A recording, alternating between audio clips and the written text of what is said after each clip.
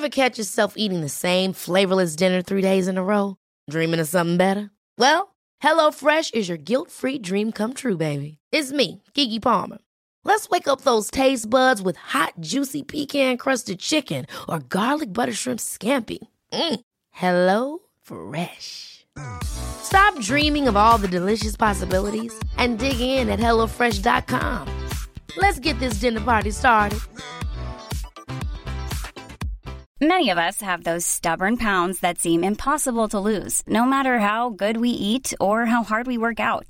My solution is PlushCare. PlushCare is a leading telehealth provider with doctors who are there for you day and night to partner with you in your weight loss journey. They can prescribe FDA-approved weight loss medications like Wegovy and Zepbound for those who qualify. Plus, they accept most insurance plans. To get started, visit plushcare.com/weightloss. That's plushcare.com/weightloss. Hey, it's Ryan Reynolds, and I'm here with Keith, co-star of my upcoming film, If, only in theaters May 17th. Do you want to tell people the big news? All right, I'll do it. Sign up now and you'll get unlimited for $15 a month and 6 months of Paramount Plus Essential Plan on us. MintMobile.com/switch. Upfront payment of $45 equivalent to $15 per month. Unlimited over 40 gigabytes per month. Face lower speeds. Videos at 480p. Active Mint customers by 531.24 get 6 months of Paramount Plus Essential Plan. Auto renews after 6 months. Offer ends May 31st, 2024. Separate Paramount Plus registration required. Terms and conditions apply if rated PG. سلام، امیدوارم حالتون خوب باشه. شما به پادکست آنارشی گوش میکنید و امروز که این اپیزود منتشر میشه 11مین روزیه که روسیه به داخل خاک اوکراین تجاوز کرده.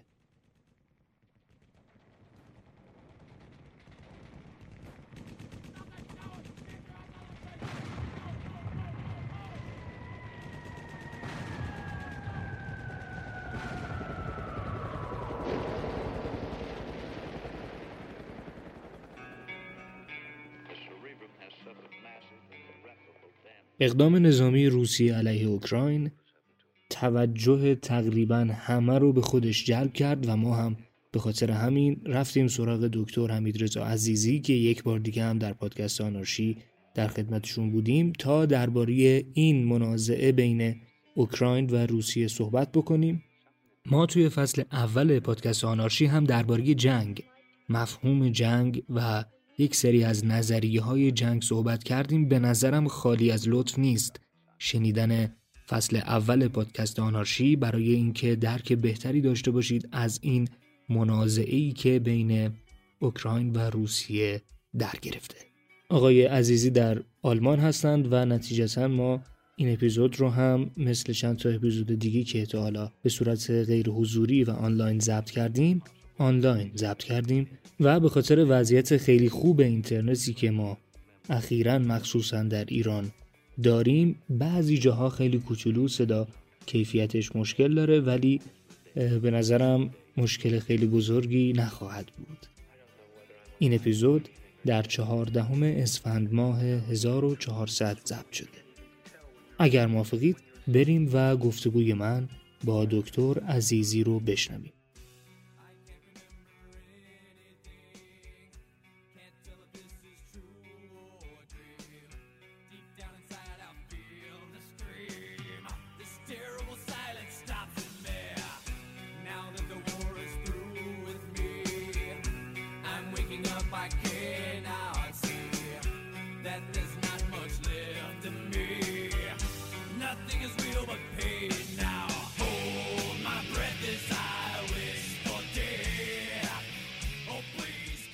سلام آقای دکتر عزیزی، وقتتون بخیر. خیلی ممنونم از اینکه برای دومین بار دعوت من رو پذیرفتید و تشریف آوردید تا در پادکست آنارشی در خدمت شما باشیم و درباره این اتفاقاتی که توی این 7-10 روز توی اوکراین افتاده با شما صحبت بکنیم. در خدمت شما هستیم.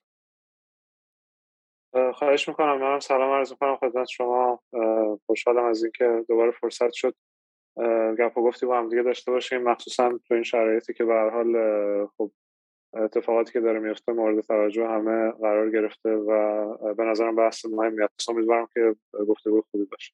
بله همینطوره. مخصوصا حالا من خودم نگاهی میکردم توی شبکه‌های اجتماعی، خیلی بعضی وقتها تحلیل‌های سطحی یا یه جورایی کوچه بازاری میشه و به نظرم خیلی خوبه اگر این بحث ها از سوی مخصوصا دانشگاهی ها و متخصصان حوزه روابط بین الملل انجام بشه. آقای دکتر اگر موافق باشید اصلا از سابقه این رابطه اوکراین و روسیه شروع بکنیم و از گذشته به امروز بیایم ببینیم چه اتفاقاتی در گذشته افتاده که امروز ما به اینجا رسیدیم. بله، به نظرم موضوع مهمی هست. این ریشه شناسی در واقع بحران یک نکته هست که معمولاً تا حد زیادی مغفول واقع میشه و همونجور که شما اشاره کردید تحلیل‌های تک عاملی خیلی زیاد هست این روزا، حالا از هر دو سر طیف، یعنی کسانی که به قول معروف مخالف روسیه هستن، کسانی که خیلی به قول معروف سمپاتی دارن نسبت به روسیه ها، چون فضا کلا فضای احساسی شده تحت تاثیر رسانه ها، تحلیل‌های تک عاملی زیاد هست. اما ما به واسطه در واقع نگاه تاریخی اگر که بخوایم به بحث اوکراین داشته باشیم، طبیعتاً باید برگردیم به در واقع اون پیوندی که به لحاظ نوستالژیک و به لحاظ تاریخی ملت روس و ملت اوکراین نسبت به همدیگه احساس میکنند. فارغ از این که حالا اون جنبه برتری طلبی حالا از طرف روسی وجود در یک دوره‌هایی شروع کرده، از یک دوره شروع کرده به شکل گرفتن و ادامه پیدا کرده، به هر حال این پیوندی که وجود داشته نکته مهمی است که باید بهش توجه داشت. اساساً اولین دولت به قول معروف روس در تاریخ در کیف شکل میگیره و این چیزی که ما بعداً به عنوان حالا امپراتوری تزاری اینها میشناسیم، این ریشش در اوکراین هست، در کیف هست و به این خاطر یک نوع پیوند تاریخی همیشه احساس شده. به لحاظ زبانی، به لحاظ فرهنگی، اینا در واقع دو تا ملت خودشون رو جدا از همدیگه هیچ وقت ندونستن. ولی خب به مرور که سلطه روسیه شکل میگیره در قالب امپراتوری تزاری در سن پترزبورگ، در مسکو، بعد در زمان شوروی، یعنی در واقع اون قطب یا بهتر بگیم محوریت در واقع دولت روسی از اوکراین منتقل میشه به داخل مرزهای فعلی روسیه و به واسطه اینکه روسیه یک وضعیت امپراتوری پیدا میکنه و این امپراتوری در طول تاریخ تلاوم پیدا میکنه در دوره تزاری و بعد شوروی، خب این به نوعی یک رویکرد، یک جنبه سلطه طلبانه هم طبیعتاً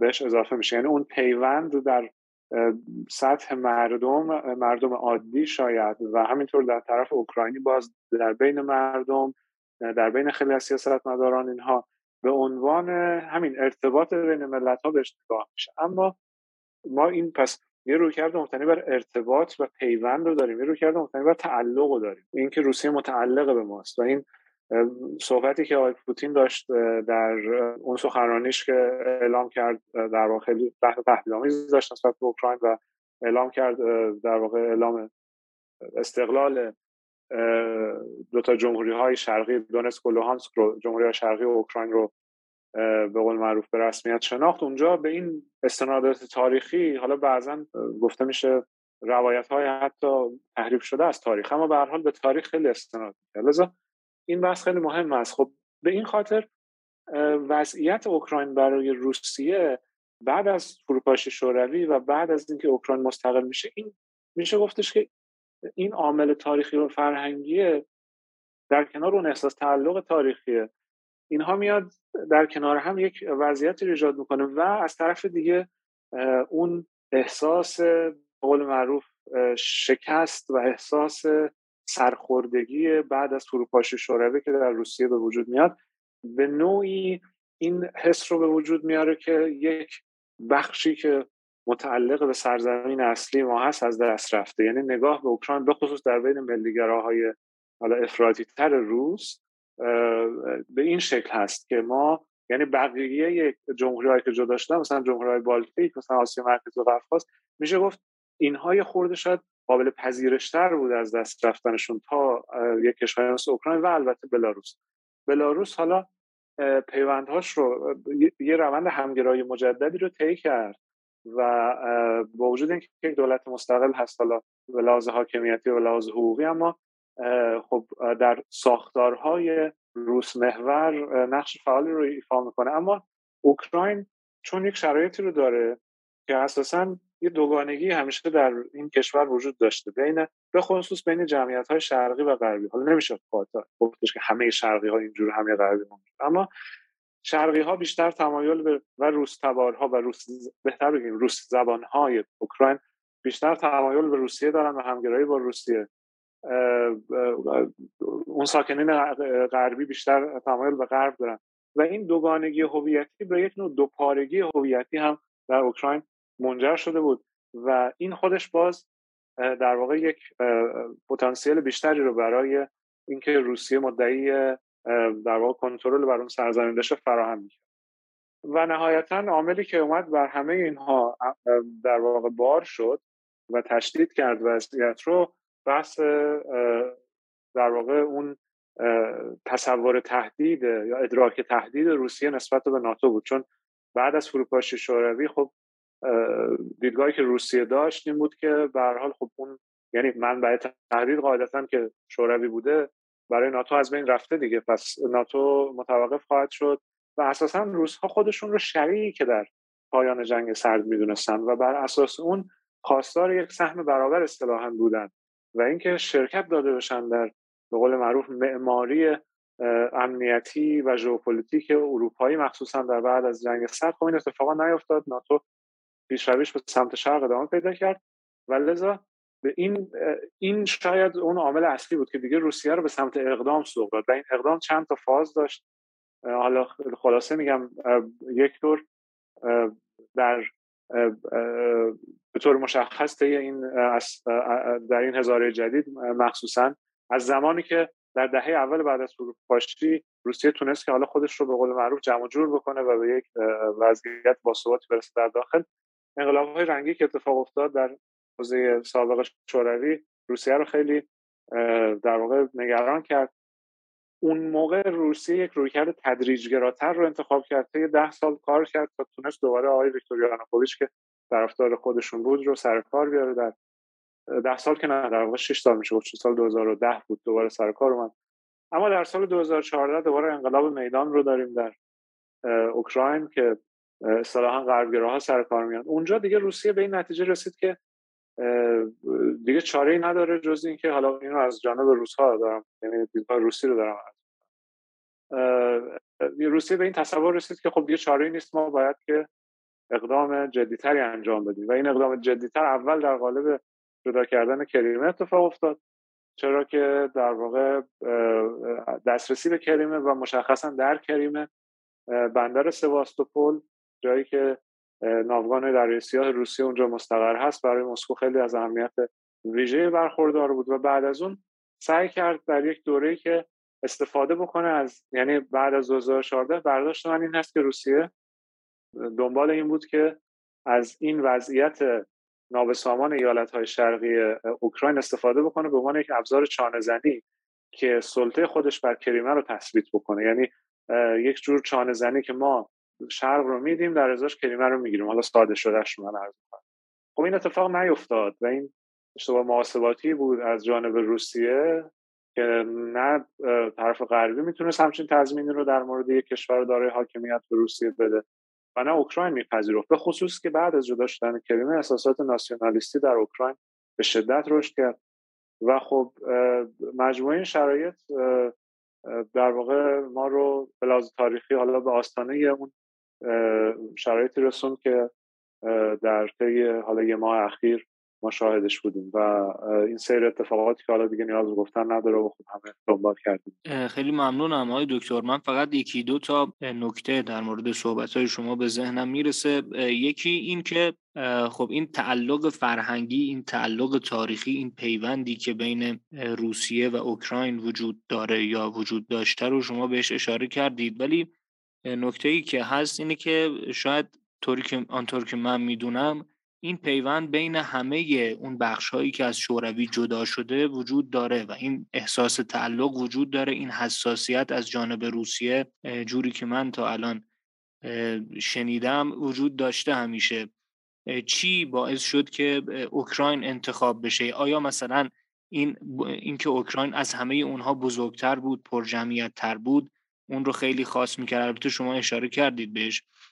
یا اینطور بگم، آیا ممکنه بقیه اون بخش‌هایی که از شوروی جدا شدن در آینده اونا هم اتفاقی مثل اوکراین در انتظارشون باشه یا نه؟ نکته درستیه. ببینید چند تا فاکتور هست. برگردیم به اون جنبه تاریخی و فرهنگی و حالا من اسمشو میذارم یک نوع نوستالژی.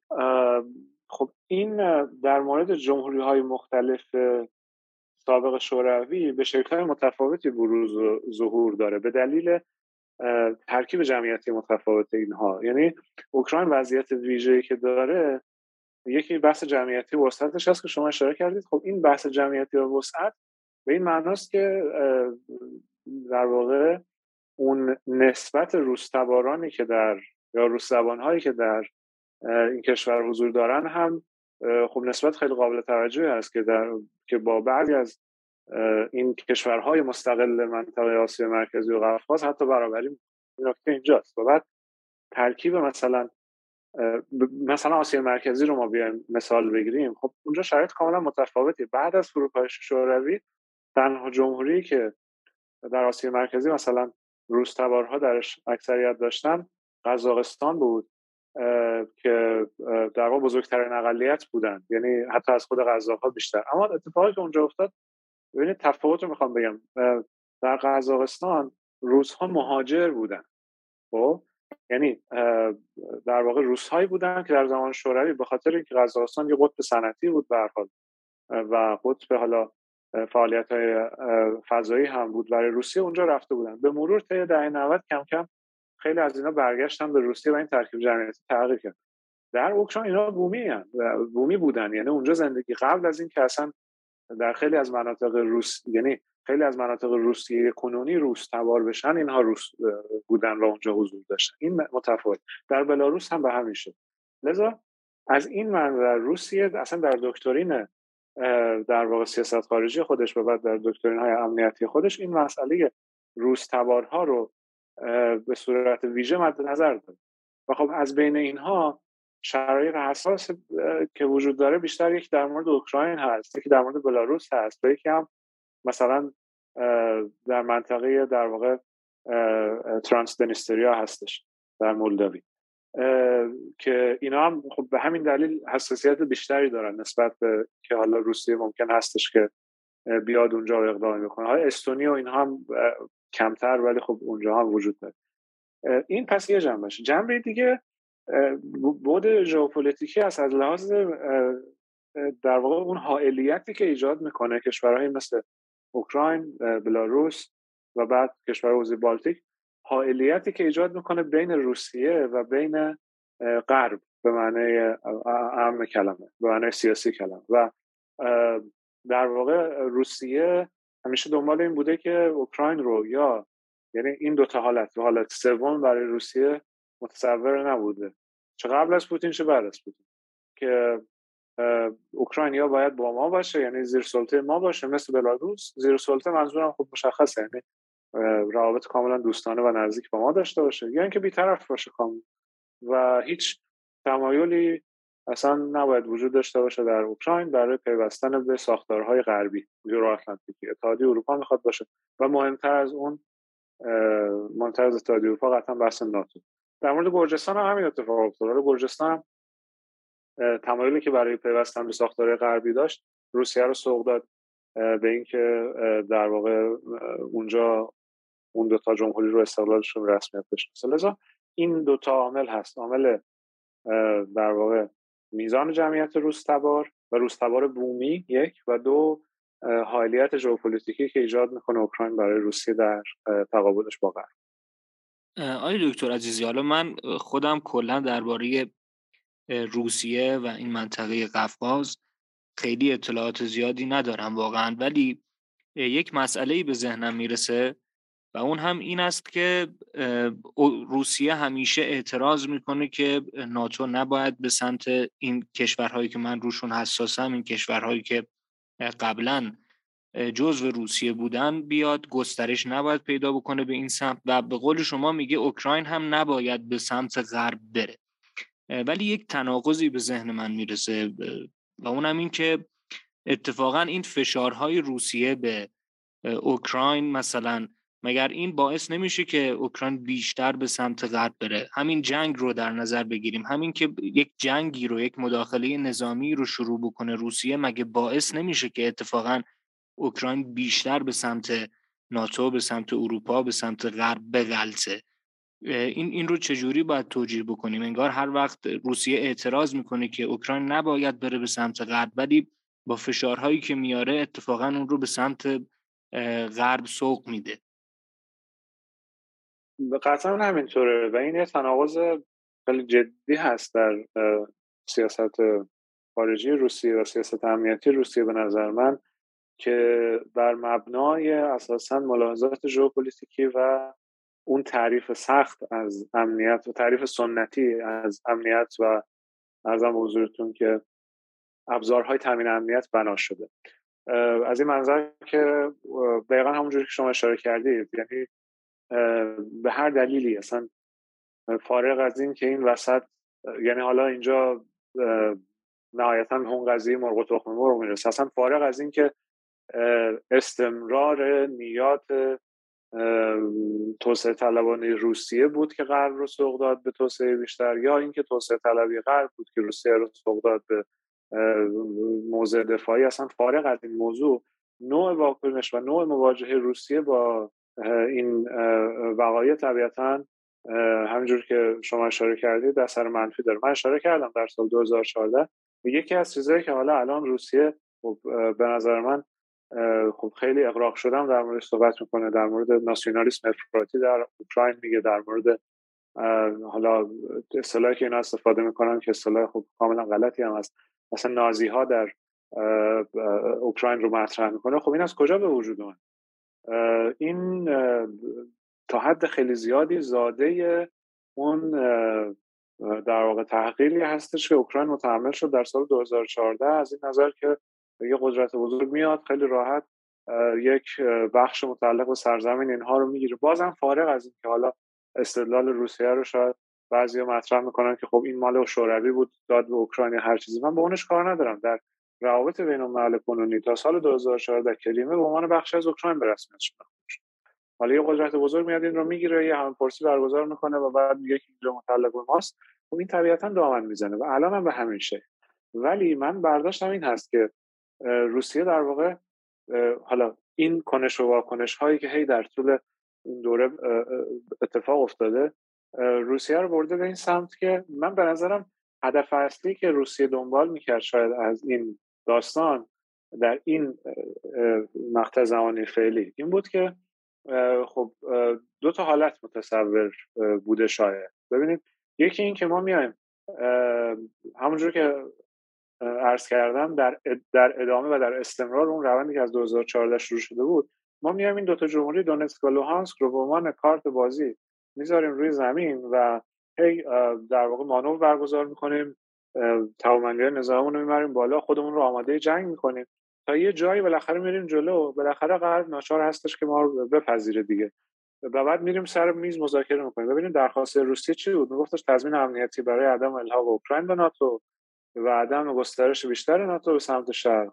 و همینطور در نظر گرفتن ملاحظات روسیه. خب یکیش بحث کریمه بود که خب ما با این تهدید و با نشان دادن قدرت، به قول معروف حالا اصطلاح عامیانه چند بودن نشون دادن، ما بالاخره سوق میدیم غرب رو به اینکه خواستهای ما رو بپذیر. اگر نپذیره ورود، یعنی من نمیگم که این مانورهای نظامی روسیه هدف جنگ رو دنبال نمی‌کرد، طبیعتاً برنامه‌ریزی جنگ که در یک شب اتفاق نمیفته، این چیزیه که قطعاً روش برنامه ریختن، فکر شده، حالا هر چقدر هم که اشتباه بوده باشه حالا در پیاده شدنش که بهش حالا میپردازیم، اما بالاخره این چیز وجود داشته که حالا خب اگر که ما نتونستیم که این کار انجام بدیم، ما میریم ورود میکنیم، استقلال اینها رو به رسمیت میشناسیم. به رسمیت شناخته شدن استقلال این دوتا یعنی چی؟ ببینید کاری که روسیه کرد متفاوت از بحث اوکراین بود. روسیه نگفتش که ما حالا تا الان روسیه نگفتش که ما مثل کریمه اینو همه پرسی برگزار می‌کنیم، دو تا جمهوری رو ملحق می‌کنیم به خودمون. روسیه گفتش که ما استقلال اینا رو رسمی می‌شناسیم. چی میشه؟ این دوتا میشن مناطق مورد منازعه و اساساً طبق اصول و همینطور رویه‌های عملی ناتو، من کشوری که منازعات فعال داره نمیتونه به عنوان عضو ناتو در بیاد. و در مورد گرجستان هم همینجور همین اتفاق افتاد. یعنی رفتن اون دوتا جمهوری رو کمک کردن به اینکه اعلام استقلال بکنن و اینا خودشون هم شدن ضامن امنیتش و خب نتیجه که شد این بود که گرجستان دیگه اصلا بحث ناتو رو از دستور کار گذاشت و ناتو هم بحث الحاق گرجستان. در واقع این سناریو رو روسیه برداشتش این بود که میتونه دقیقاً همون کاری رو که در گرجستان انجام داده بود در اوکراین هم انجام بده و به این خاطر بود. یعنی خب یکی از این دوتا بالاخره محقق میشه. اما خب شرایط به گونه دیگه را هم دیگه همونجوری که مشاهده میکنیم هم غرب احساس تهدید خیلی شدیدتری کرد و به شکل خیلی بی‌سابقه میشه گفت بسیج شد برای حمایت از اوکراین، غیر از اقدام مستقیم نظامی بقیه موارد. و همین که خود اوکراین خب اون حس ناسیونالیستی و تمام این اتفاقاتی که افتاده برد به سمتی که اینها به قول معروف یک دفاع هم، یعنی بحث مرگ و زندگی ببینن و تا جایی که میتونن سعی بکنن که دفاع بکنن. لذا این بوده به نظر من محاسبه‌ای که حالا در نهایت شاید غلط از آب در اومد. آیه دکتر عزیزی، پس در نهایت طوری که من متوجه شدم باید بگیم که روسیه الان این حمله رو انجام داد که مانع از پیوستن اوکراین به ناتو بشه. درسته؟ هدف اصلی روسیه رو آیا میتونیم این بدونیم یا نه؟ بله، برنامه روسیه همین بود که به هر شکلی که شده به این هدف دست پیدا بکنه و مانع پیوستن اوکراین به ناتو بشه. خب ببینید، من حالا جوری که یه سرچ کوتاهی کردم تقریبا شاید هیچ کس انتظار نداشت که روسیه چنین مداخله نظامی رو انجام بده و دست به چنین اقدامی بزنه. یعنی من فکر میکنم که یک سورپرایز بود برای همه این حمله در این ابعاد و با این گستره. حالا آیا واقعا نمیتونست روسیه با یک مذاکره‌ای، نمیدونم با یک روش دیگری بجز این حمله نظامی جلوگیری بکنه از این کار؟ حتما باید چون این حمله‌ای به نظر شما انجام میشد و روسیه واقعا به این مرحله از اضطرار رسیده بود که برای جلوگیری از پیوستن اوکراین به ناتو دست به اقدام نظامی بزنه یا نه؟ شاید یک سوال دیگه، ما میتونیم اصلا این حمله روسیه به اوکراین رو مقابله روسیه با غرب بدونیم و در واقع در ادامه زیر سوال بردن نظم موجود بین الملل و نوعی اعتراض روسیه به این نظم یا نه؟ ببینید، قطعا روسیه نسبت به نظم بین المللی بلکه رویه‌های بین المللی این متفاوت از هم دیگه هستش دوتا. یعنی نه نسبت به ساختار نظام بین الملل طبق اون چیزی که حالا در اساسنامه سازمان ملل اومده یا مثلا در به هر حال رویه‌های بین المللی شاهدش هستیم، بلکه نسبت به رویه‌ها و نوع مشخصا نسبت به در واقع اون چیزی که هژمونی آمریکا و برتری طلبی و سلطه‌جویی آمریکا میدونه ناراضی بوده و خواستار تغییر وضع وجود بوده. این که میگم نسبت به ساختارها اینطور نیست، چرا؟ به خاطر اینکه از نظر روسیه، باز میگم اینا من تحلیل دیدگاه روسیه رو انجام میدم، نه اینکه حالا شخصا نظر خودم این باشه. از نظر روسیه نظم بین‌المللی که بعد از جنگ جهانی دوم شکل گرفت، اگر که درست اجرا بشه، یعنی اون طبق قواعد کار پیش بره، روسیه باش مشکلی نداره. یعنی روسیه به عنوان یک عضو دائم شورای امنیت حق وتو داره، یه قدرت بزرگش به رسمیت شناخته شده و طبیعتاً میبایست که مورد مشورت قرار بگیره در رویه‌های بین‌المللی و چه. اما چیزی که هست اینه که روسیه معتقد هست که در زمان شوروی این اتفاق میافتاد.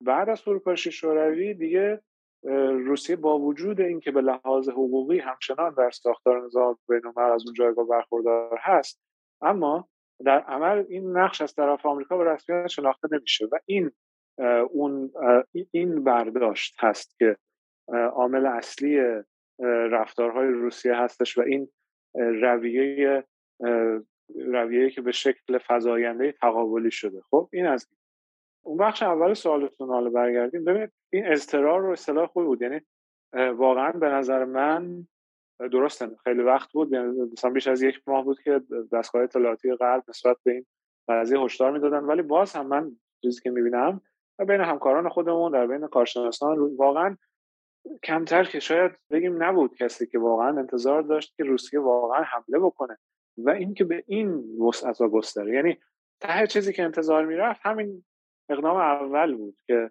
روسیه استقلال این دوتا رو به رسمیت بشناسه، بعد بر اساس اون بره مذاکره بکنه. ولی اینکه امروز استقلال به رسمیت شناخته بشه و 2 روز بعدش حمله بشه، خب این یه خورده غیر منتظره بود. اینجا من اتفاقا یه نکته رو بگم، اینکه گفتم در بحث ساختاری در واقع لزوما خودش رو تجدید نظر طلب نمیدونه روسیه. ببینید خیلی جالب بود، برای توجیه مداخله نظامیش آقای پوتین استناد به مشروع سازمان ملل میکنه، یعنی میگه که این دوتا جمهوری مستقل از ما کمک خواستن و ما بر اساس در واقع مشروع سازمان ملل داریم کمک میکنیم به این کشور، به یک کشور مستقل. خب ولی خب این کاملا یک استفاده دل بخواهی و خودسرانه است دیگه از حقوق بین‌الملل. درست، یعنی شما میای خودت یک کشور فقط در دنیا استقلال 2 جمهوری رو به رسمیت میشناسی امروز، فردا اون 2 جمهوری که استقلالشون به رسمیت شناخته شده به تو درخواست مداخله میدن، پس فردا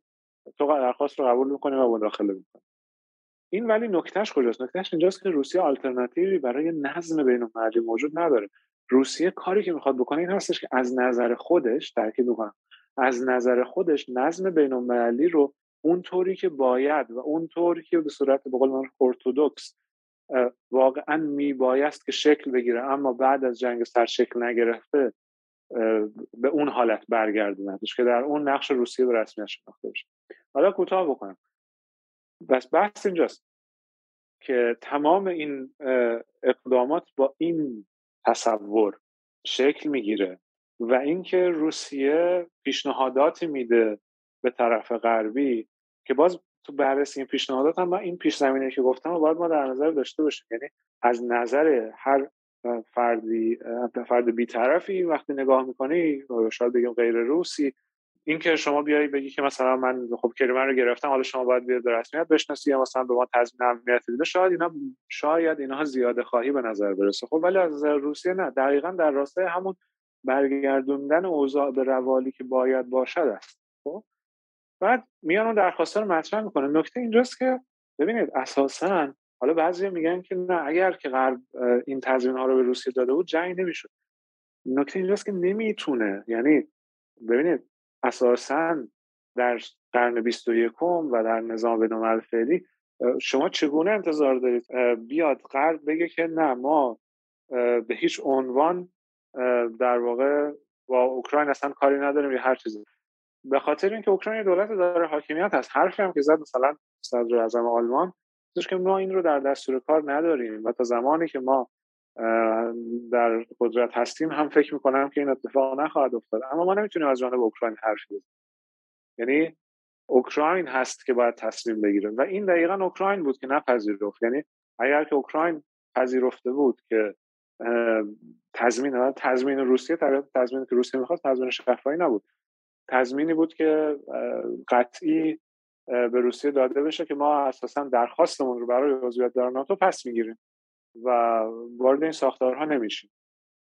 خب اگر که این کار من فکر میکنم، من برداشتم اینه، اگر که اوکراین این کارو کرده بود شاید غربی که الان هست با غرب 2 هفته پیش واقعا فرق، ولی اگر اوکراین این کار کرده بود شاید غرب هم یه نفس راحتی میکشید و آخرش خب اینا دیگه مثلا چیز کردن، این مسئله حل شد، چون هیچ کس دنبال این که اوضاع به چنین حالتی در بیاد نبود.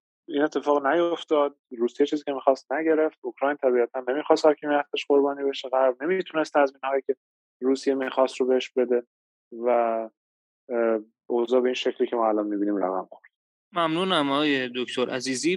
ببینید یک مسئله دیگه‌ای که وجود داره اینه که حالا من خودم اینجوری بعضن فکر میکنم و اونم اینه که روسیه اتفاقاً برخلاف اون چیزی که خودش میگه، یعنی برخلاف این ادعایی که میگه ما باید به حقمون برسیم و باید نمیدونم قدرت بزرگی ما رو به رسمیت بشناسن و اینها، به نظر میرسه که روسیه رو باید یک قدرت بزرگ در حال افول بدونیم که احتمالاً در دهه بعدی حتی در لیگ قدرت‌های بزرگ هم حضور نداشته باشه و مثلا احتمالاً میره دسته پایین‌تر با توجه به مشکلات زیادی که در اقتصاد خصوصاً داره. شاید این اقدام نظامی یک در واقع تلاش کردن، یک نوع دستیازیدن برای حفظ پرستیژ قدرت بزرگی و یک جور ترس از دست رفتن این قدرت بزرگی هم بوده باشه. حالا کوتاه اگر دوست داشتید بگید که موافقید با این یا نه. فکر میکنم حالا خیلی شاید نشه که به صورت خلاصه درباره این نکته صحبت کرد، اما کلیت قضیه رو بخوام بگم، ببینید زمان شوروی هم این مسئله بود که روسیه به لحاظ نظامی، به لحاظ حالا خیلی جنبه‌های دیگه قدرت، به لحاظ جغرافیایی، سرزمینی، جمعیتی قدرت بزرگ بود، اما به لحاظ اقتصادی نبود. یعنی این لزوما چیز جدیدی نیست. این فاکتور به خودی خود نمیتونه که توضیح دهنده این روند باشه. اتفاقا من از این جانب دیگه میبینم، حالا این سوال خوبی شد، من یه بحثی رو خواستم اشاره بکنم بهش، بازش بکنم، اینکه ببینید چرا روسیه در سال 2022 میاد کم کم این به این سمت میره که بخواد در واقع یک مداخله نظامی در اوکراین داشته باشه. چرا در سال 2014 بعد از اینکه کریمه رو گرفت نرفت که به قول معروف کارو تموم بکنه؟ این به خاطر اون تصوری هستش که از در واقع دوران گذار در نظام بین‌الملل و تحول در نظام بین‌الملل داره میبینه. روسیه میگه که میگفت شاید بهتر باشه، چون الان واقعا این تحولات به یه شکل رقم خورده که من به نظرم روسا بهشون و هیچ کس انتظارش رو نداشت. به هر حال روسیه برداشتش این هستش که در نظام بین‌الملل فعلی قدرت آمریکا رو به افوله و زمانی که به صورت کلی، یعنی از جنبه تئوریک هم، زمانی که دوره‌های گذار در نظام بین‌الملل هست، مرزهای ژئوپلیتیکی اساساً باز تعریف میشه. خب روسیه میاد میبینه که طی این 2 سال گذشته خب آمریکا اومده تعهدات خودش رو نسبت به منطقه خاورمیانه کم کرده، متحدینش مثل عربستان اینا هدف قرار میگیرن، کاری انجام نمیده، از افغانستان خارج میشه، پدیده ترامپ اتحاد اوروااتلانتیکی رو در واقع تضعیف میکنه.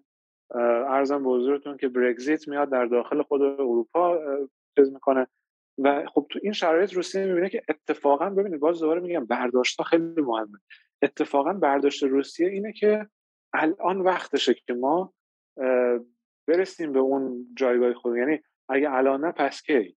اگه الان ما این کار نکنیم که آمریکا داره عقب میشینه و از طرف دیگه قدرت در حال ظهور یا در حال جایگزینی که چین باشه با ما شریکه و به لحاظ اقتصادی ما رو ساپورت میکنه. اتفاقی که افتاد دیگه، تجربه 2014 رو روسیه داشت.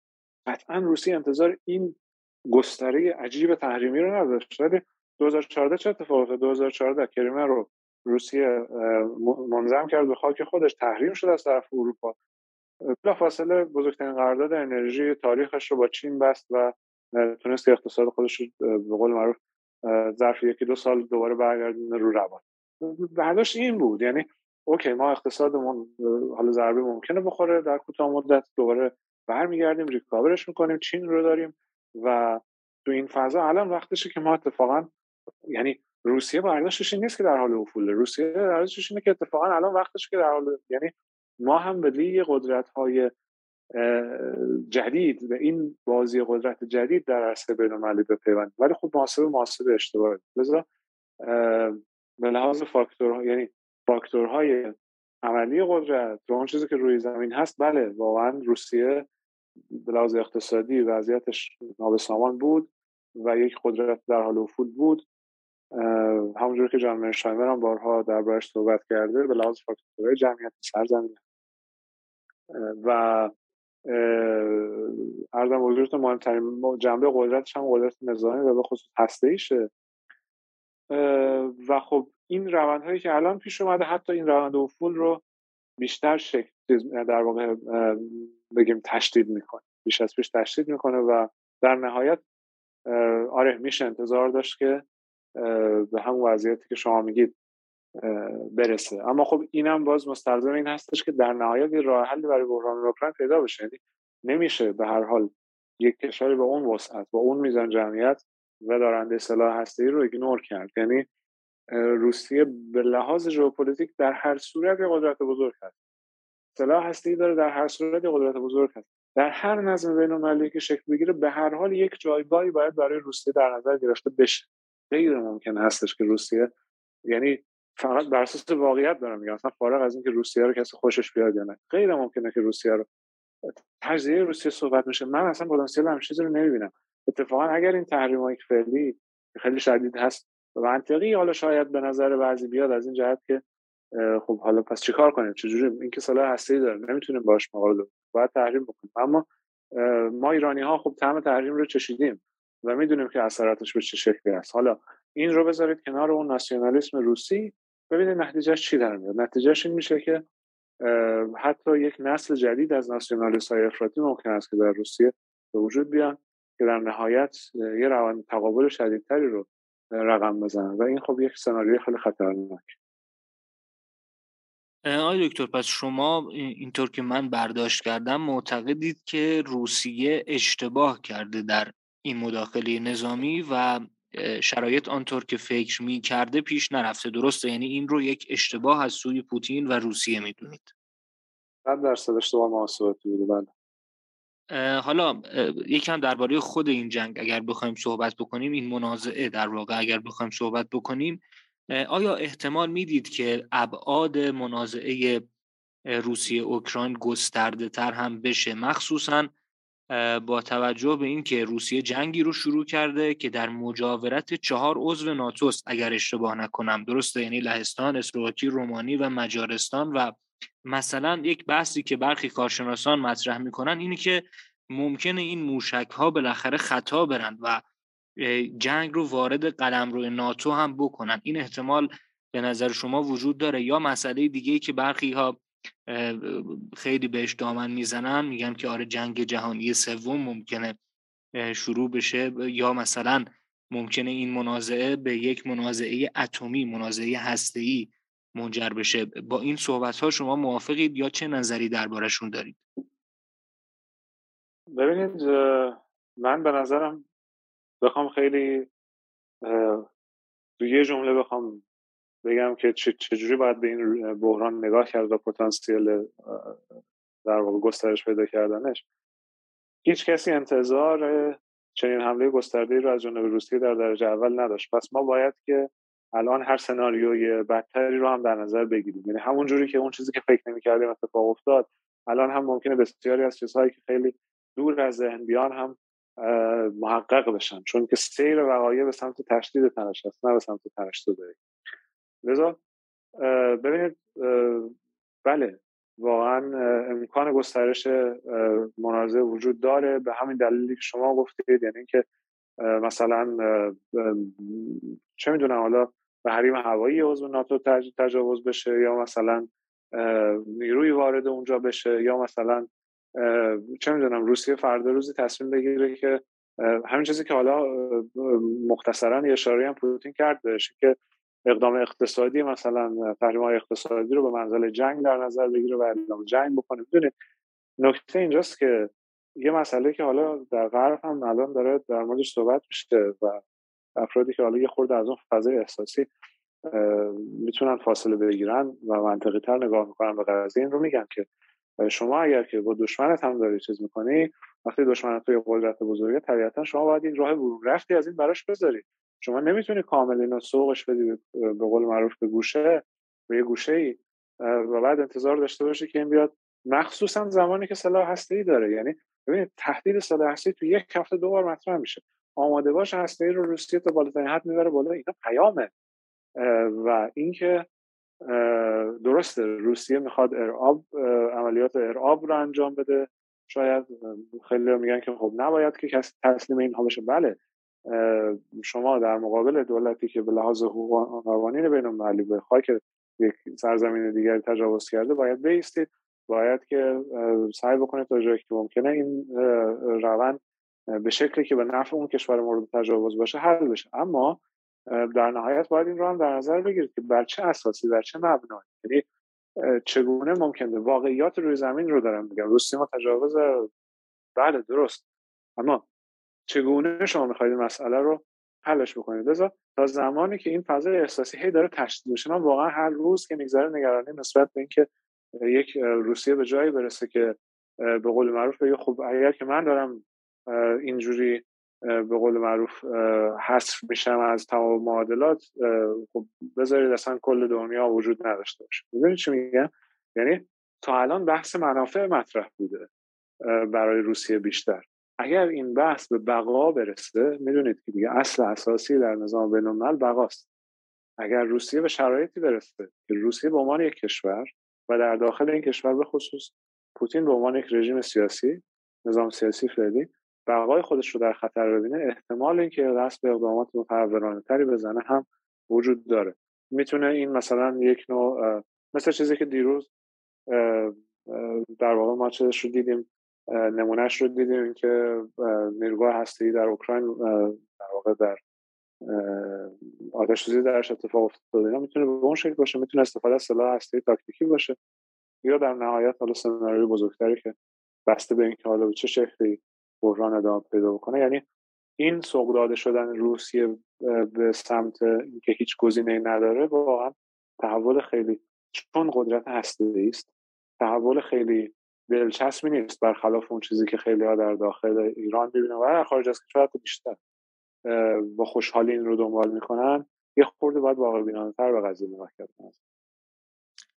بله درسته، و مخصوصا اتفاقا خیلی از این جنگ‌های بزرگی که اتفاق افتاده، از این بحران‌هایی که هی شدیدتر شده هم اولش هیچ کس شاید فکر نمی‌کرد اینطوری بشن، ولی واقعیت اینه که هر چقدر وضعیت بحرانی تر بشه احتمال اشتباه هم بیشتر میشه و به قول شما ممکنه که هر اقدامی از سوی روسیه یا هر طرف دیگری سر بزنه.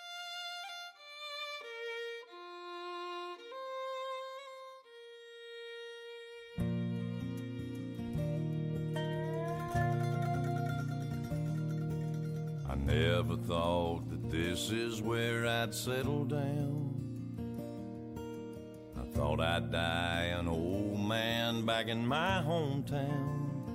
They gave me this plot of land, me and some other men, for a job well done. There's a big white house sits on a hill just up the road. The man inside, he cried the day they brought me home. They folded up a flag and told my mom and dad, we're proud of your son. And I'm proud to be on this peaceful piece of property. I'm on sacred ground and I'm in the best of company. I'm thankful for those, thankful for the things I've done. I can rest in peace. I'm one of the chosen ones.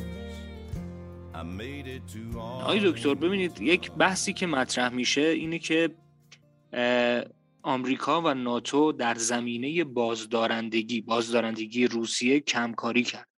یعنی میگن اگر مثلا حضور نیروها و تجهیزات ناتو بیشتر بود، احتمال مداخله نظامی روسیه کمتر میشد و پژوهشگران روابط بین الملل هشدار داده بودند که ناتو در مناطقی که احتمال مداخله نظامی روسیه در اونها وجود داره حضور پررنگ و مؤثری نداره و همین ممکنه باعث بشه روسیه با ریسک کمتری مداخله رو انجام بده و الان هم میگن همین اتفاق افتاده. شما موافقید که یک کمکاری از سوی ایالات متحده، از سوی غرب، از سوی ناتو وجود داشته که امروز پوتین روسیه به خودش اجازه داده مداخله نظامی بکنه یا نه؟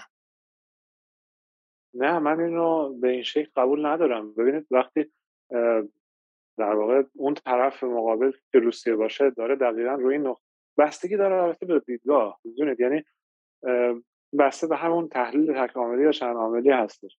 و بعضیا دست روی مثلا شخص پوتین میذارن و میگن که نه این آدم در واقع تجاوز طلبه، توسعه طلبه و در هر صورت این کار رو انجام میده.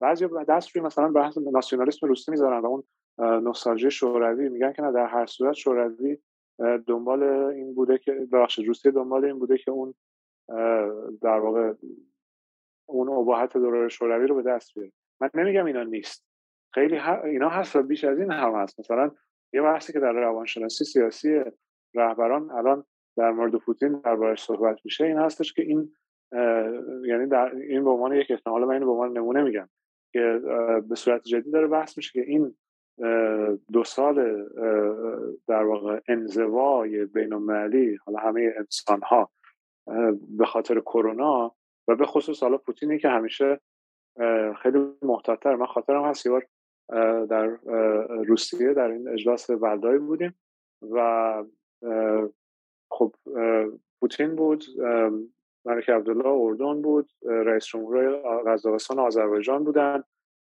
و در روز آخر کنفرانس یعنی اینا خودشون یه سامیتی داشتن و اونجا اومدن.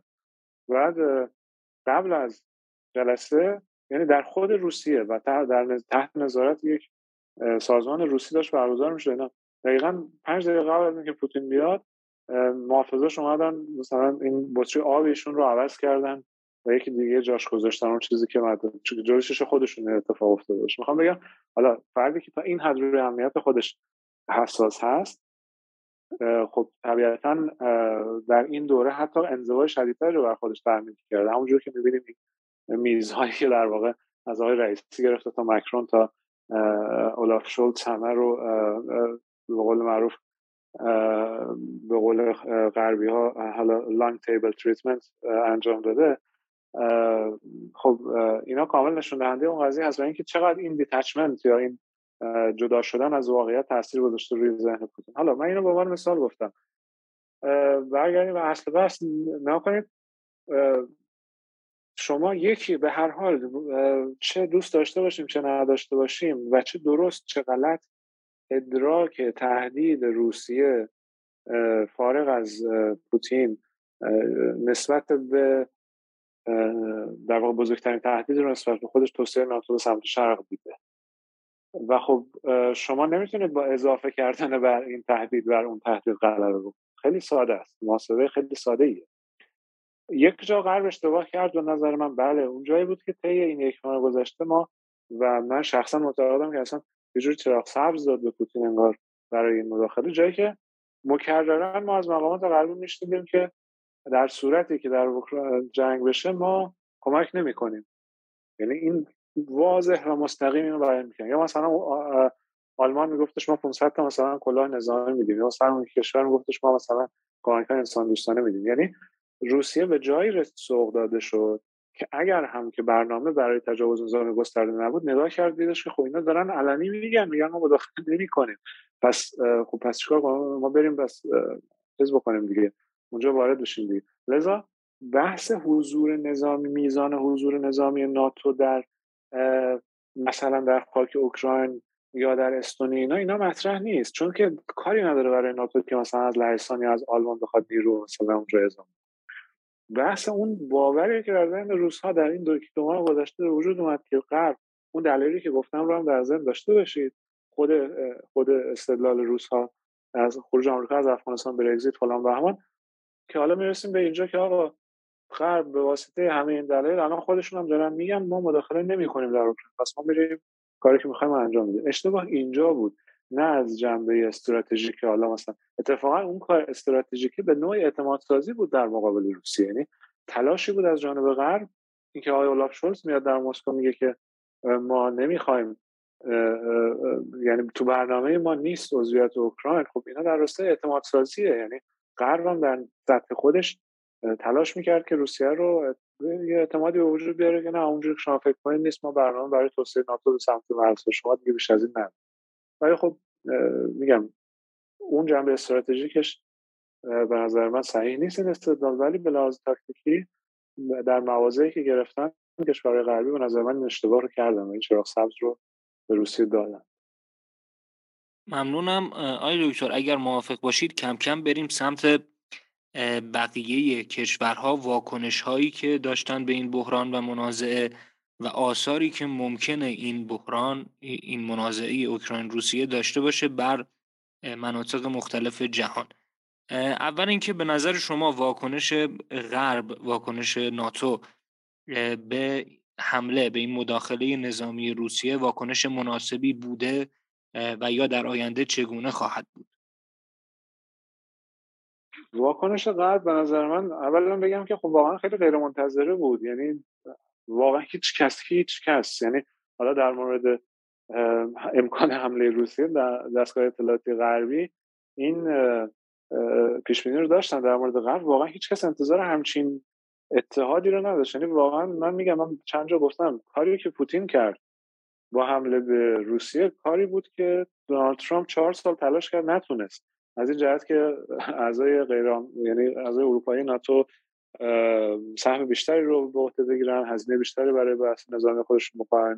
در یک شب واقعا کاری کرد که ترامپ تو 4 سال نتونست بکنه. بعد از اونم بایدن توی این 1 سال خورده اخیر نتونسته بود که انجام بده. لذا واکنش غرب یه واکنش خیلی غیر قابل پیش بینی بود. خیلی به خاطر اینکه ببینید دلیل ساده هم داره. ما خب یه مفهومی داریم، میدونید شما در بحث در روابط بین‌الملل، به عنوان همین چیزی که گفتم ادراک تهدید چند تا عامل داره. 3 تا، یعنی چند تا فاکتور داره که ادراک تهدید رو کم یا زیاد. 3 تا عامل خیلی مهم و برجسته است که اینجا هر سه تاش وجود داشت. یکی بحث قابلیت‌های تهاجم طرف مقابل هست، یکی نیات تهاجمیه و یکی نزدیکی جغرافیایی. یعنی اگر شما رقیبی رو ببینید که قابلیت تهاجمیش خیلی بالاست و میتونه که برای شما تهدید ایجاد کنه و نیات تهاجمی هم داره و عرضم حضورتون به لحاظ جغرافیایی هم نزدیک هست، این شما رو ادراک تهدیدتون رو افزایش میده. و این افزایش ادراک تهدید باز حالا اینا دیدگاهی که استیون والت مطرح میکنه در بحث نظریه اتحادها، و این شما رو میبره به سمت اینکه حالا در مقابلش موازنه ایجاد بکنید دیگه. یعنی موازنه هم باز یا به لحاظ داخلی اتفاق میفته، به این شکل که شما هزینه‌های نظامی خودتون رو بالا میبرید که به هم ترازی برسید، یا موازنه خارجی به این شکل که شما در واقع عرضم به حضورتون که متحد میشید. این تمام این اتفاقات خیلی، یعنی واقعا یک کلاس درس روابط بین‌الملل بود به نظر من تو هفته اخیر. تمام این اتفاقات به شکل خیلی عیان و عریانی افتاد. خب حالا به این دلیل من معتقد هستم که یک دوره جدیدی هستن در واقع پیوندهای نظامی و امنیتی یورو آتلانتیک ایجاد شده.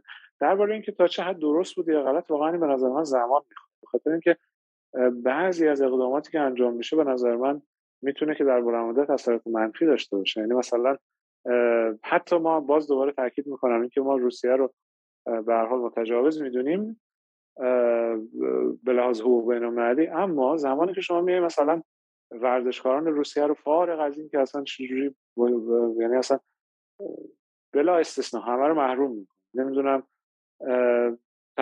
تحریم‌هایی که واقعا علیه روسیه وضع شده بی سابقه است.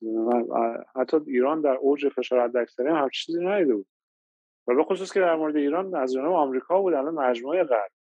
اینا در بلند مدت ممکن هستش که اون اثری رو ایجاد بکنه، به قول معروف حالا میگن رلی راند فلگ یا جمع شدن دور پرچم. احساسات ناسیونالیستی رو واقعا تقریبا میبینم نشانه‌هاش الان. یعنی یه سری کارشناسان روس که من اینا رو اتفاقا به عنوان افراد غربگرا میشناختم الان مواضعی دارن میگیرن که اصلا خیلی عجیبه. یعنی آخه شما میبینید که غرب داره شما رو کامل به عنوان یک ملت داره پس میزنه و بعد در مقابل چه گزینه‌ای برای شما میمونه غیر از این که از دولتتون حمایت میکنید؟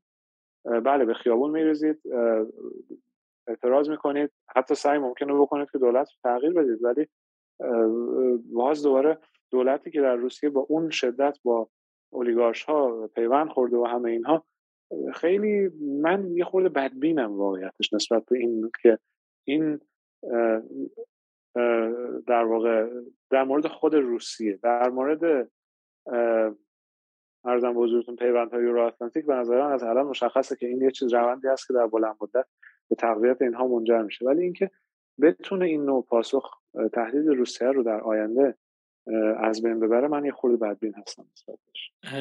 آقای دکتر عزیزی، من اگر درست متوجه شده باشم برداشتم این بود که شما اتفاقاً این تحریم‌های بی سابقه رو کمی زیاد از حد میدونید، درسته؟ یعنی بعضیا بحث میکنن که آمریکا، ناتو نیومد از اوکراین آنطور که باید دفاع بکنه. مثلا توقع داشتن که ایالات متحده آمریکا و غرب به طور کلی بیاد مثلا اقدام نظامی انجام بده علیه روسیه، و برخی ها از اون طرف میگن که این تحریم هایی که آمریکا وضع کرده با توجه به سابقه ای که داشته، چون بعد از الحاق کریمه آمریکا برخی نهادها و افراد نزدیک به پوتین رو تحریم کرد و میگن این تحریم ها طبیعتاً تأثیراتی بر اقتصاد روسیه گذاشت، ولی هیچ وقت نتونست مانع مداخلات بعدی روسیه مثلا در انتخابات دیگر کشورها بشه یا در حذف مخالفان داخلی بشه. میگن آیا این گزینه تحریم واقعا میتونه مانع پوتین بشه که این اقدامات تهاجمی خودش رو کاهش بده یا نه؟ شما معتقدید که این تحریم‌های وسیع، این که همه نمیدونم ورزشکاران روس رو هم محروم بکنن، اینها یکم بیش از حد بوده یا این که من اشتباه برداشت کردم؟ من به لحاظ حوزه هایی که تحریم درش وارد شده به نظرم آره بیش از حد بود. ببینید دلیل داره این صحبت.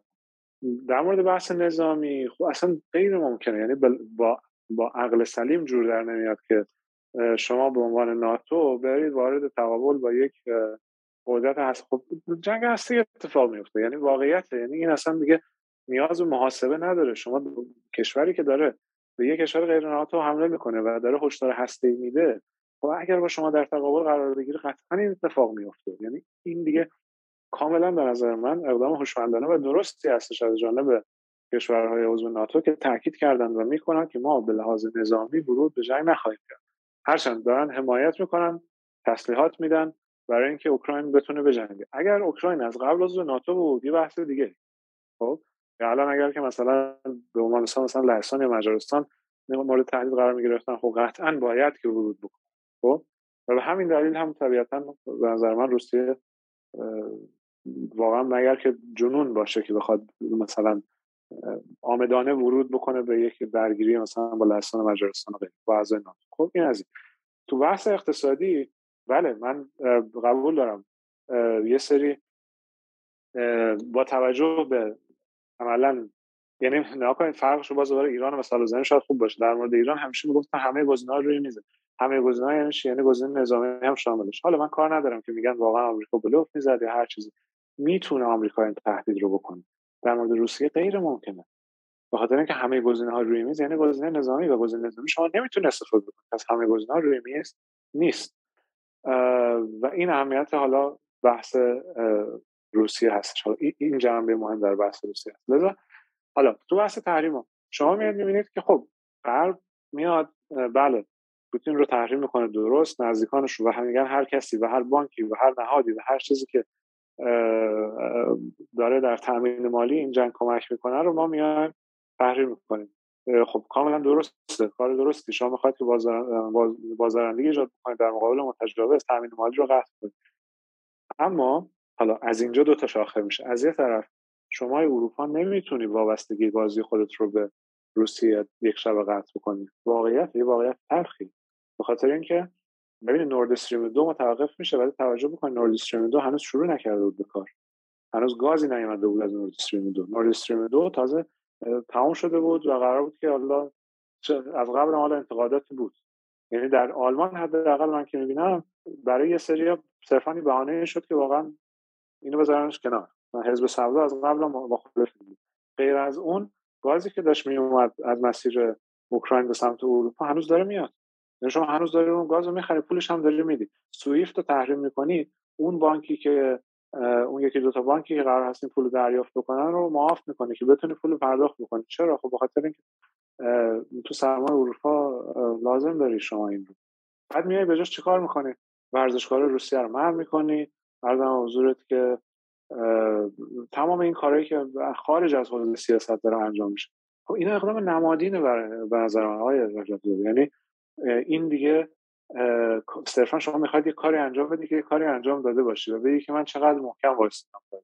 این لزوما به معنی اقدام بازدارنده نیست. این به معنی این مخاطبش بیشتر در خود اروپا است به نظر من. این جنبه است اقدام. نمیگم که بقیه‌اش درست نبوده، ولی این جایی که شما میاد دیگه هر چیز روسی رو از دم منع میکنی به نظر من اینجاش زیاد از حد و نتیجه مثبتی که نداره هیچ ممکنه نتیجه منفی هم داشته باشه. من یه نکته درباره این تحریم ها بگم.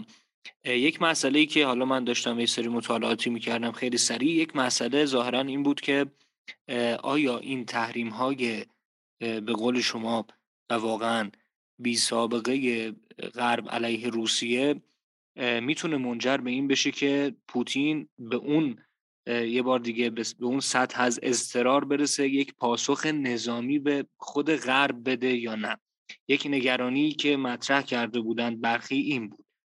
و یک مسئله دیگه همین چیزی بود که شما بهش اشاره کردید، اون که خود غرب، خود اروپا به خصوص به شدت به اقتصاد روسیه، به انرژی روسیه مخصوصاً وابسته هست و این تحریم ها قراره که به هر دو طرف آسیب بزنه. ولی نکته‌ای که مطرح می‌کردند این بود که غرب میخواد با این تحریم ها، با این آسیبی که میدونه به خودش هم وارد میشه و به روسیه هم وارد میشه، یک نوع مسابقه ای رو راه بندازه و در واقع برنده این مسابقه اون طرفیه که دیرتر از پا در بیاد، دیرتر در اثر این تحریم ها، این فشارها اقتصادش فرو بپاشه و از بین بره. و از طرف دیگه من برخی تحلیل ها رو میخوندم که میگفتند ایالات متحده آمریکا برنامهش اینه که با افزایش مشکلات روسیه، با فشار اقتصادی که بهش وارد میکنه، کم کم در دراز مدت روسیه رو کلاً حذف بکنه و از سر راه برداره.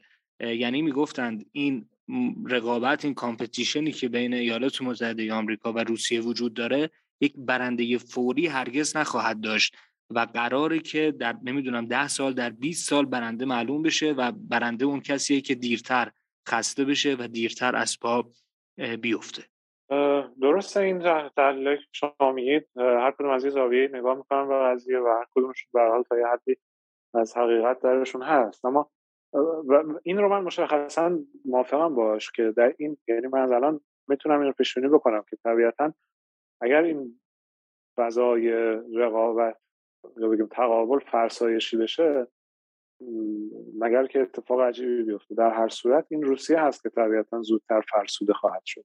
به خاطر اینکه به هر حال ببینید تجربه ایران متاسفانه نشون داد، یعنی اون زمان همه که نه، خیلی‌ها میگفتن که غیر ممکنه اصلا ما بخوام مثلا نفت ایران رو، فروش نفت ایران رو به صفر برسونن، این یه حرف بلوف، همچین چیزی نمیشه. واقعا شد. یعنی در یه دوره ما غیر از چین، حالا کسی از ما نفت نمیخرید، اونم با تخفیف، هنوزم تقریبا در همین شرایط ما. وگرنه خب چرا الان ما نشستیم داریم مذاکره میکنیم برای رفع تحریم؟ میدونید یه مسئله هم که برای تحریم هست اینه که وضعش خیلی آسونه، برداشت شدنش به این آسونی نیست.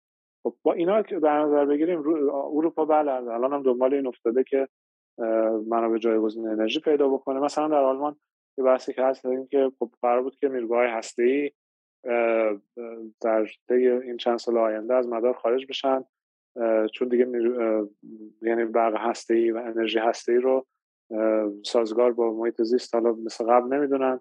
از یه جنبه این دیبیت ها هست و این که باز به خطراتش اشاره میکنن. به هر حال حالا الان صحبت هستش که شاید نیاز باشه که ما همچنان ادامه بدیم به این قضیه، با کشورهای دیگه صحبت بکنیم، مثلا گاز مایع وارد بکنیم، ذخایر استراتژیکمون آزاد به هر ترتیب.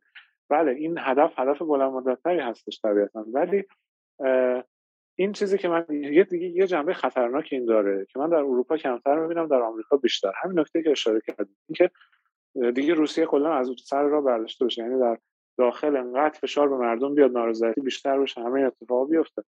خب این در مورد ایران امتحان شده جواب نداد و ایران تازه قدرت منطقه‌ایه، روسیه قدرت بزرگ جهانی، روسیه قدرت داره سلاح هسته‌ایه.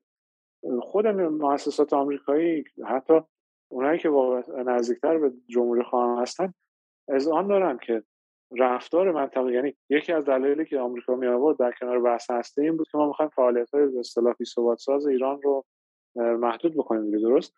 با اتفاقی که افتاد، اتفاقا تو همون بازه زمانی فشار حداکثری بیشتر شد. در واقع اقدامات علیه ها از عراق ببینید که هر روز مثلا هدف قرار می‌گرفت، هنوز هم اتفاق میفته، کاروان‌های آمریکایی هدف قرار می‌گیرن تا در حوزه نفتکش‌ها و فلان این حرفا. خب روسیه قدرت بزرگی که خیلی امکانات بیشتری داره، اگر به اون سمت سوق داده بشه ابزارهای برای اینکه خرابکاری انجام بده، حالا با اصطلاح خیلی بیشتر داره. لذا باز دوباره من برمیگردم به اون حرفی قبلا زدم، در یک راه خروج از این وضعیت تحریم‌ها به تنهایی در بلند مدت به نظر من مثمر ثمر نیستن. تحریم‌ها باید همراه با یک استراتژی مشخص برای این، یعنی باید خواسته های غرب مشخص باشه که تا کجا، یعنی چه کار بکنه روسیه شما مثلا این تحریم ها رو برمی‌دارید و عادی سازی می‌کنید روابط رو. به سمت رژیم چینج و به سمت تجزیه و اینها حرکت کردن یک سری به قول معروف عرضم به حضورتون که غول‌های جدید رو از توی چراغ در میاره که خب اون دیگه اصلا قابل برگردوندن داخل نیستش.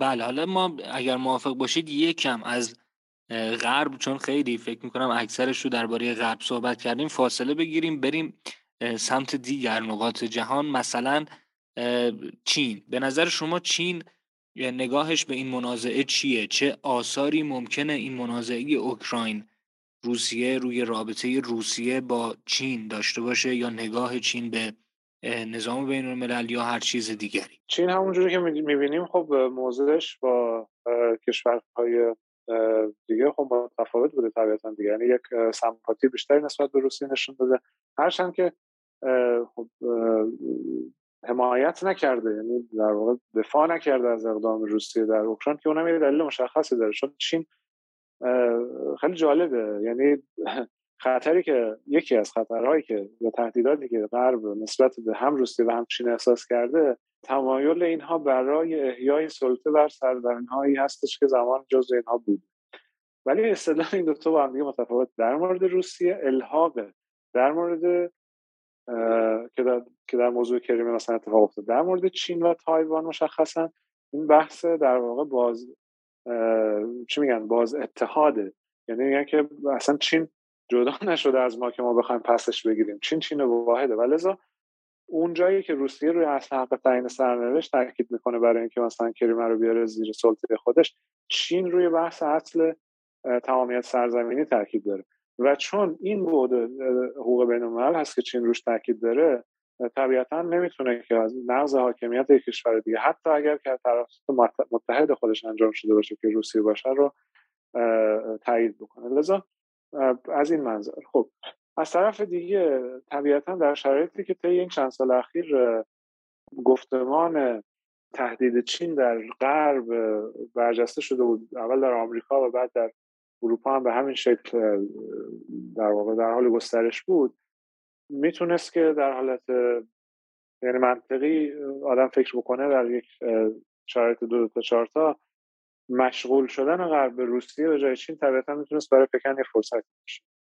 و شاید در ابتدا منظورم تا زمانی هستش که حالا مثلا اون جمهوری‌ها ملحق شدن و اینها، اون تقابل تا جایی که از کنترل خارج نمیشد به نظر من برای چین فرصت بود. اما این فضای فعلی برای چین هم آسیب‌زا هست، به خاطر اینکه ببینید شرکت‌های چینی، دوباره من تجربه ایران رو مثال میزنم، مثلا در بحث تحریم‌ها خب واقعا دیدیم شرکت‌های چینی با ایران کار نمی‌کردن، به خاطر اینکه اینا منافع دارن در غرب و این ملاحظات رعایت میکنن. از طرف دیگه وقوع جنگ یعنی یه جنگ گسترده بین مثلا غرب و روسیه، حالا نه مثلا صرفاً تجاوز نظامی روسیه و اوکراین، اینا باز داره چون باعث بی‌ثبات سازی میشه بازارهای انرژی. چین وارد کننده انرژی هست، الان قیمت نفت بالای، امروز من چک نکردم، بالای $110-115 اینجوری داره میره بالا و خب این برای چین هم آسیب‌زاست.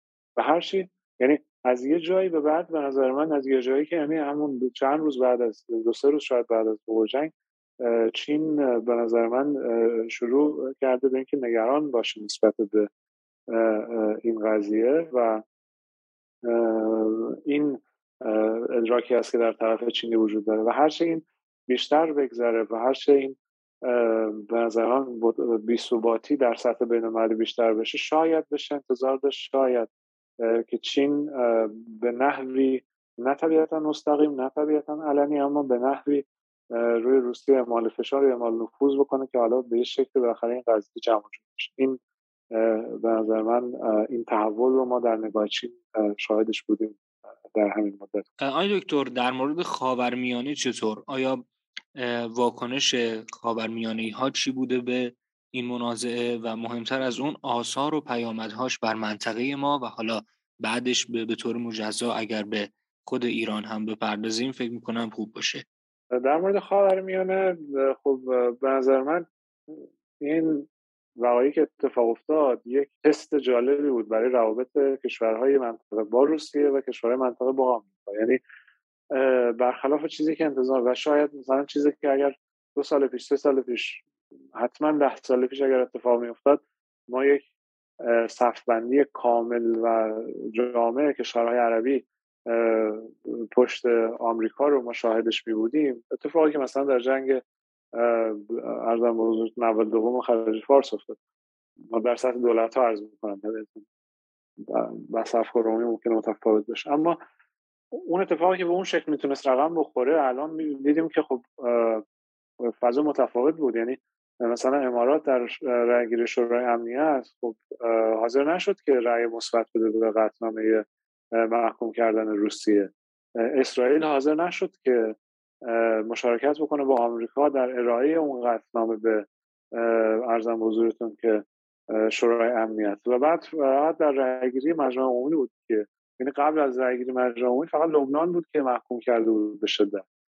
کشورهای عربی حوزه خلیج فارس، عربستان که اصلا سقوط کرده بود در رأیگیری مجمع عمومی، اینها اومدن و حمایت کردن از اون قطعنامه که خب میدونن اثر عمومی قانونی بهش نداره، فقط یک نوع در واقع اثر سیاسی و نمادین داره بیشتر.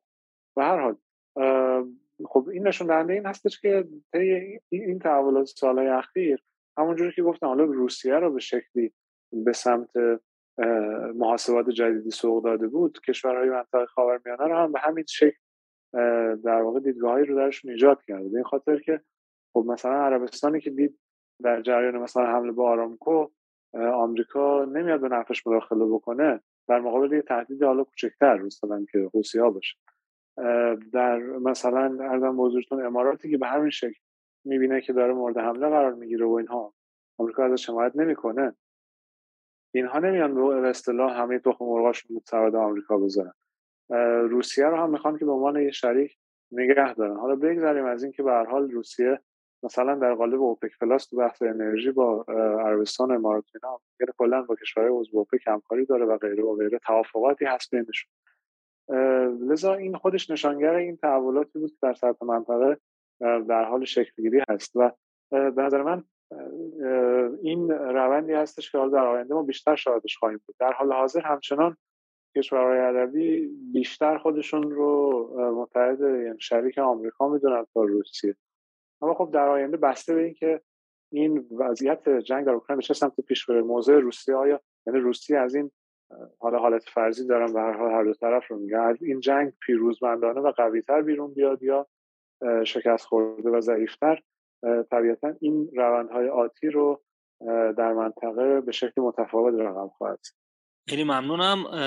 من به عنوان چون یکم طولانی هم شد آخرین سوال میخوام درباره خود ایران بپرسم.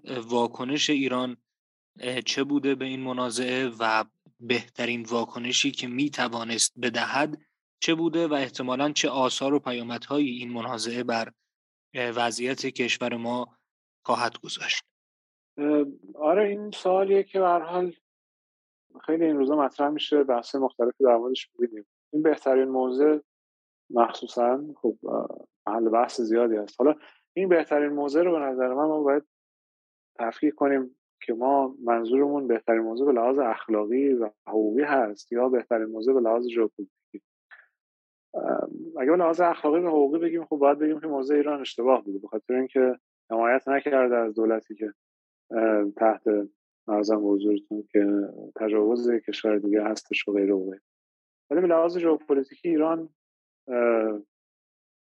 به نظر من فارغ از اینکه دیدگاه خود من چی باشه که قطعا از دیدگاه من به عنوان فرد و به عنوان کارشناس حمله روسیه به اوکراین محکوم هست، ولی ایران خودش رو در یک جبر ژئوپلیتیکی می‌بینه که روسیه به عنوان همسایه شمالیش از طریق دریای خزر باید که منافعش به هر حال لحاظ بشه و نمیشه. منطقاً ایران خودش رو در تقابل با روسیه و هیچ وقت در تاریخ نشده، الان هم نمیشه. و خب بعدم شما ببینید در شرایطی که همینجور که الان گفتیم کشورهای عربی حوزه خلیج فارس که اینها رقیب ایران هستن و به طور سنتی در اردوگاه غرب اصطلاحاً تعریف شدن، وقتی اینها میان و به نوعی خودداری میکنن از اینکه به اون شدت و غلظتی که غرب مورد انتظارش هست این حمله رو محکوم بکنه، از ایران چه انتظاری میشه؟ ایرانی که سالهای سال تحت تحریم بوده و این تحریم‌ها شدیدتر شده، ایرانی که خودش این منازعه حل نشده با غرب داره الان هنوز تو بحث برجام، از ایران چه انتظاری میشه داشت؟ لذا این موضوع به نظر من اگر نگیم درست اما قابل درکه. موضعی که ایران گرفت این که روسیه رو محکوم نکرد اما در این حال تاییدش هم نکرد و بعد از اون هم تاکید شد، وزارت خارجه تاکید کرد، آقای رئیسی هرچند موضع اولیشون موضع عجیبی بود که گفتن که مثلا به نفع مردم منطقه تمام بشه اینا، بعدن اصلاح کرد حالا صحبتاشو، اینکه تاکید کرد ایران برای بحث حاکمیت ملی و بحث تمامیت سرزمینی کشورها، که خب به خاطر اینکه اگر ایران بیاد خیلی منطقیه که ایران نمیتونه، یعنی من جالب بود برام از این ور قضیه بگم، اینجا در غرب من میدیدم که در اروپا بعضی سورپرایز شده بودن از اینکه ایران به قطعنامه محکومیت روسیه رأی ممتنع داد و رأی مخالف نداد، یعنی از روسیه حمایت نکرد. خب این من براش صحبت کردم، گفتم این خب خیلی قابل پیش بینی بود، به خاطر اینکه ایران نمیتونه حمایت، به همون دلیل چین، چون ایران هم خب ببینید ما میدونیم بحث الان نیست، امروز و دیروز نیست، در طول تاریخ همیشه تمامیت سرزمینی ایران از جانب قدرت‌های خارجی چه منطقه‌ای چه فرامنطقه‌ای مورد تهدید بود.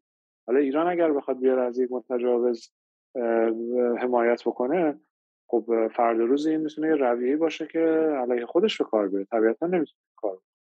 تنها جنبه‌ای که من، یعنی باز دوباره میگم به لحاظ تنها جنبه‌ای که حتی به لحاظ کارشناسی هم به نظر من قابل توجیه نیست، این تأکید بیش از حد بر نقش غرب. این خب برمیگرده فقط به اون جنبه ایدئولوژیک سیاست خارجی ایران که غرب به عنوان دگر هویتی ایران اومده تعریف شده و دگر امنیتی و ژئوپلیتیک و همه چی، و اینکه اینها ناشی از سیاست غرب. بعضا دیدم که مثلا بعضی از در واقع حالا دیپلمات‌های ایرانی گفته بودن که ما تهدیدی مشترک، یعنی ما این اشتراک نظر داریم با روسیه از این نظر که توسعه ناتو به سمت شرق و تهدید است، در صورتی که اینطور نیست. یعنی ما اگه بخوایم اونجوری نگاه بکنیم که خب آمریکا مشخصا همیشه طی این 40 سال اخیر همیشه لب مرزهای ما بوده. یعنی ما کجا بوده که مثلا ببینید روسیه قضیهش کاملا متفاوته، روسیه به عنوان قدرت بزرگ دنبال ایجاد منطقه حائل هست، ما ترکیه که عضو ناتوه، آمریکا که تا همین پارسال توی افغانستان بود، عرضم به حضورتون که پاکستان که با آمریکا همکاری داشته میشه، تو حوزه خلیج فارس، تو منطقه خلیج فارس که ناوهای آمریکایی حضور داره، عراق که تحت اشغال آمریکا، ما اصلا یعنی منطقی نداره این حرف که شما بگید که ما از توسعه ناتو حالا به اسم بخواد بیاد یا به رسم بیاد چه فرقی میکنه، ناتو اونجا هست. لذا این تاکید بر نقش غرب اصل موضوع رو هم از من خراب کرد. یعنی باید ایران توضیح میداد که چرا ما نمیتونیم حمایت بکنیم از روز، چرا ما محکوم میکنیم و چرا حمایت هم، یعنی در واقع چرا محکوم نمیکنیم و چرا حمایت هم نمیکنیم. موضعی بود که ایدئولوژی در ژئوپلیتیک قاطی شد و متاسفانه مثل اغلب تصمیم گیری‌های سیاست خارجی ما نهایتاً اون بردی که میبایست داشته باشه رو نداشت. این به لحاظ موضع، به لحاظ منافع و تاثیرش رو منافع ایران خب میتونه به هر دو شکل اصطلاحاً بروز بکنه، یعنی مثبت یا منفی. خیلی میبینم بحث برجام مطرح میشه. حالا الان که ما داریم صحبت میکنیم شاید تا زمانی که این پادکست بخواد منتشر بشه، حالا امیدوارم که تا موقع اصلا برجام توافق جدید انجام شده باشه و دیگه اصلا این بحث تاریخی باشه.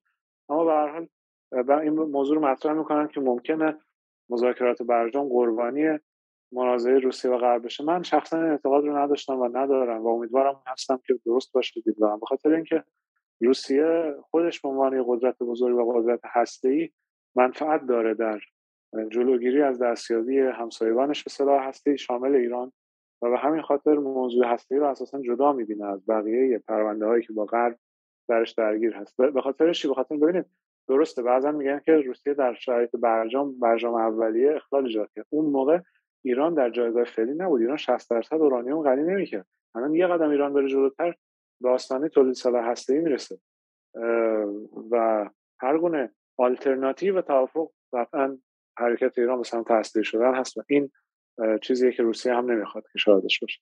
لذا در مورد برجام من این تصور رو ندارم، اما در سطح منطقه حالا قبلا هم گفتم بعضا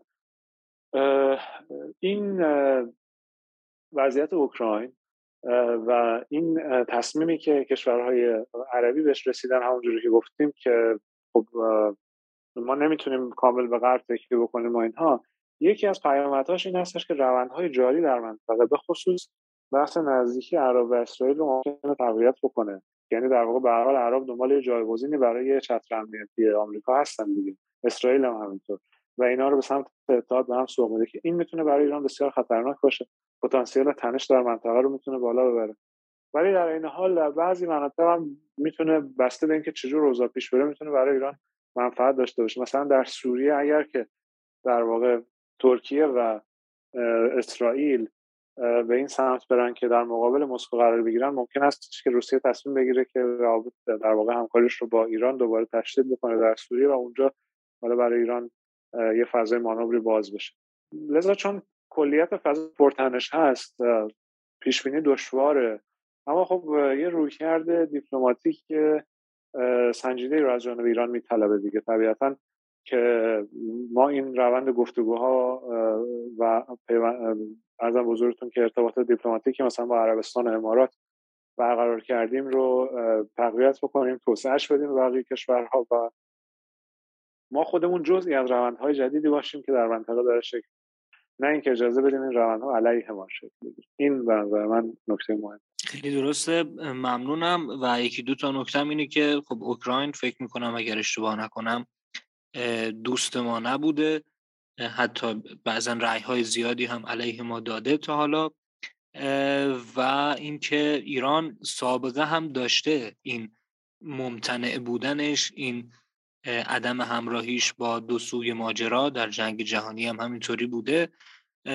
و اینکه حالا ما سعی میکنیم اپیزود رو خیلی سریع منتشر بکنیم. امروز 14 ولی ما هم امیدواریم انتشار متن توافق سرعتش از انتشار این اپیزود انشالله بیشتر باشه. آقای دکتر خیلی ممنونم. من سوال دیگری ندارم، اگر تمایل دارید جمع‌بندی بفرمایید و بعدش دیگه اپیزود رو تمام کنیم. خواهش میکنم. من فکر کنم دیگه تمام نکات بیان شد. ممنون از سوالای خوبتون، سوالای جامعتون. من فکر کنم تمام جوانب پرداختیم. حالا فارغ از بحث کارشناسی، واقعا وقوع جنگ من بعضا میبینم مثلا از هموطنای ما حالا اغلب احساسات به سمت حمایت از اوکراین هست، ولی بعضا میگن خب اصلا جنگ ما نیست. نه، واقعا وقتی یه قدرت بزرگ یه طرف ماجراست قطعا جنگ همه است و هر چه زودتر صلح حاصل بشه و نفع صلح و ثبات جهانی و حالا فارغ از دیدگاه کارشناسی به عنوان یک فرد، یک انسان، امیدوارم که این جنگ هر چه سریعتر تمام بشه و انشالله ما شاهد صلح باشیم دوباره. انشالله ما هم امیدواریم که واقعا جنگی دیگه نباشه، یا اگر هست خیلی زود تمام بشه، اگر زود تمام نمیشه با تلفات کمی ادامه پیدا بکنه. آقای دکتر خیلی ممنونم که وقتتون رو یک بار دیگه در اختیار ما قرار دادید. حالا این جنگ با توجه به اینکه واقعا اهمیت زیادی داره، شما هم اشاره کردید، ما ممکنه که در آینده اتفاقاتی بیفته باز هم در همین رابطه مزاحم شما بشیم. به هر حال اگر قابل دونستید و فرصتی بود، ولی ما سعی میکنیم فارغ از اینها توی پادکست آنارشی با توجه به اهمیتی که واقعا این جنگ داره و با توجه به بکر بودنش بیشتر به مسئله و منازعه اوکراین روسیه بپردازیم در اپیزودهای بعدی هم. خیلی متشکرم از شما. خواهش میکنم. ممنون از شما. سلامت باشید. ممنونم. متشکر از شما.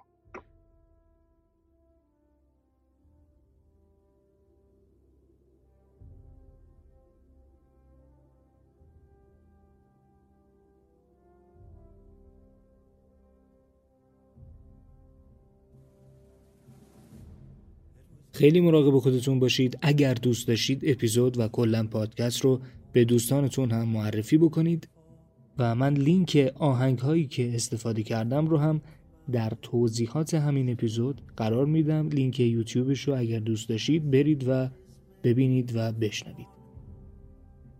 فعلا خدا نگهدار.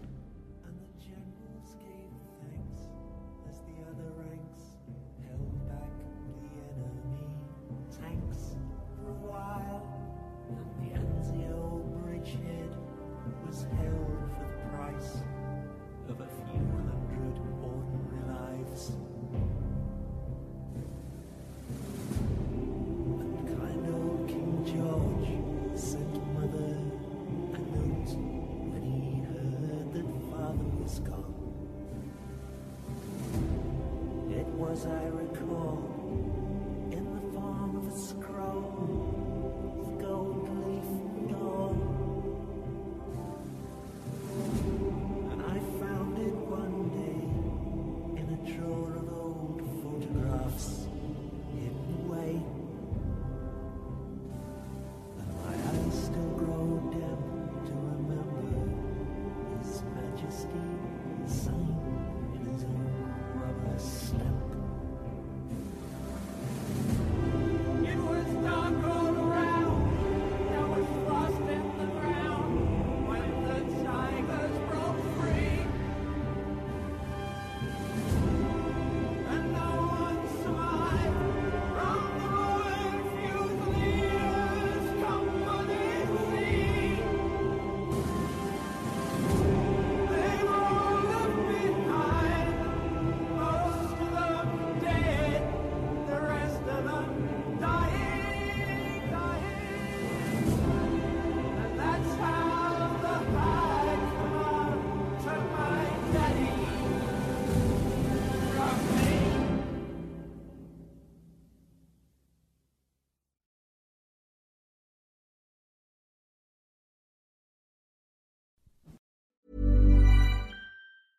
Hi, I'm Daniel, founder of Pretty Litter. Did you know cats tend to hide symptoms of sickness and pain? I learned this the hard way after losing my cat, Gingy. So I created Pretty Litter, a health monitoring litter that helps detect early signs of illness by changing colors, saving you money and potentially your cat's life. Pretty Litter is veterinarian developed, and it's the easiest way to keep tabs on your fur baby's health right at home. Go to prettylitter.com and use code ACAST for 20% off your first order and a free cat toy. Terms and conditions apply. See site for details. Ever catch yourself eating the same flavorless dinner 3 days in a row? Dreaming of something better? Well, HelloFresh is your guilt-free dream come true, baby. It's me, Keke Palmer. Let's wake up those taste buds with hot, juicy pecan-crusted chicken or garlic butter shrimp scampi. HelloFresh. Stop dreaming of all the delicious possibilities and dig in at HelloFresh.com. Let's get this dinner party started.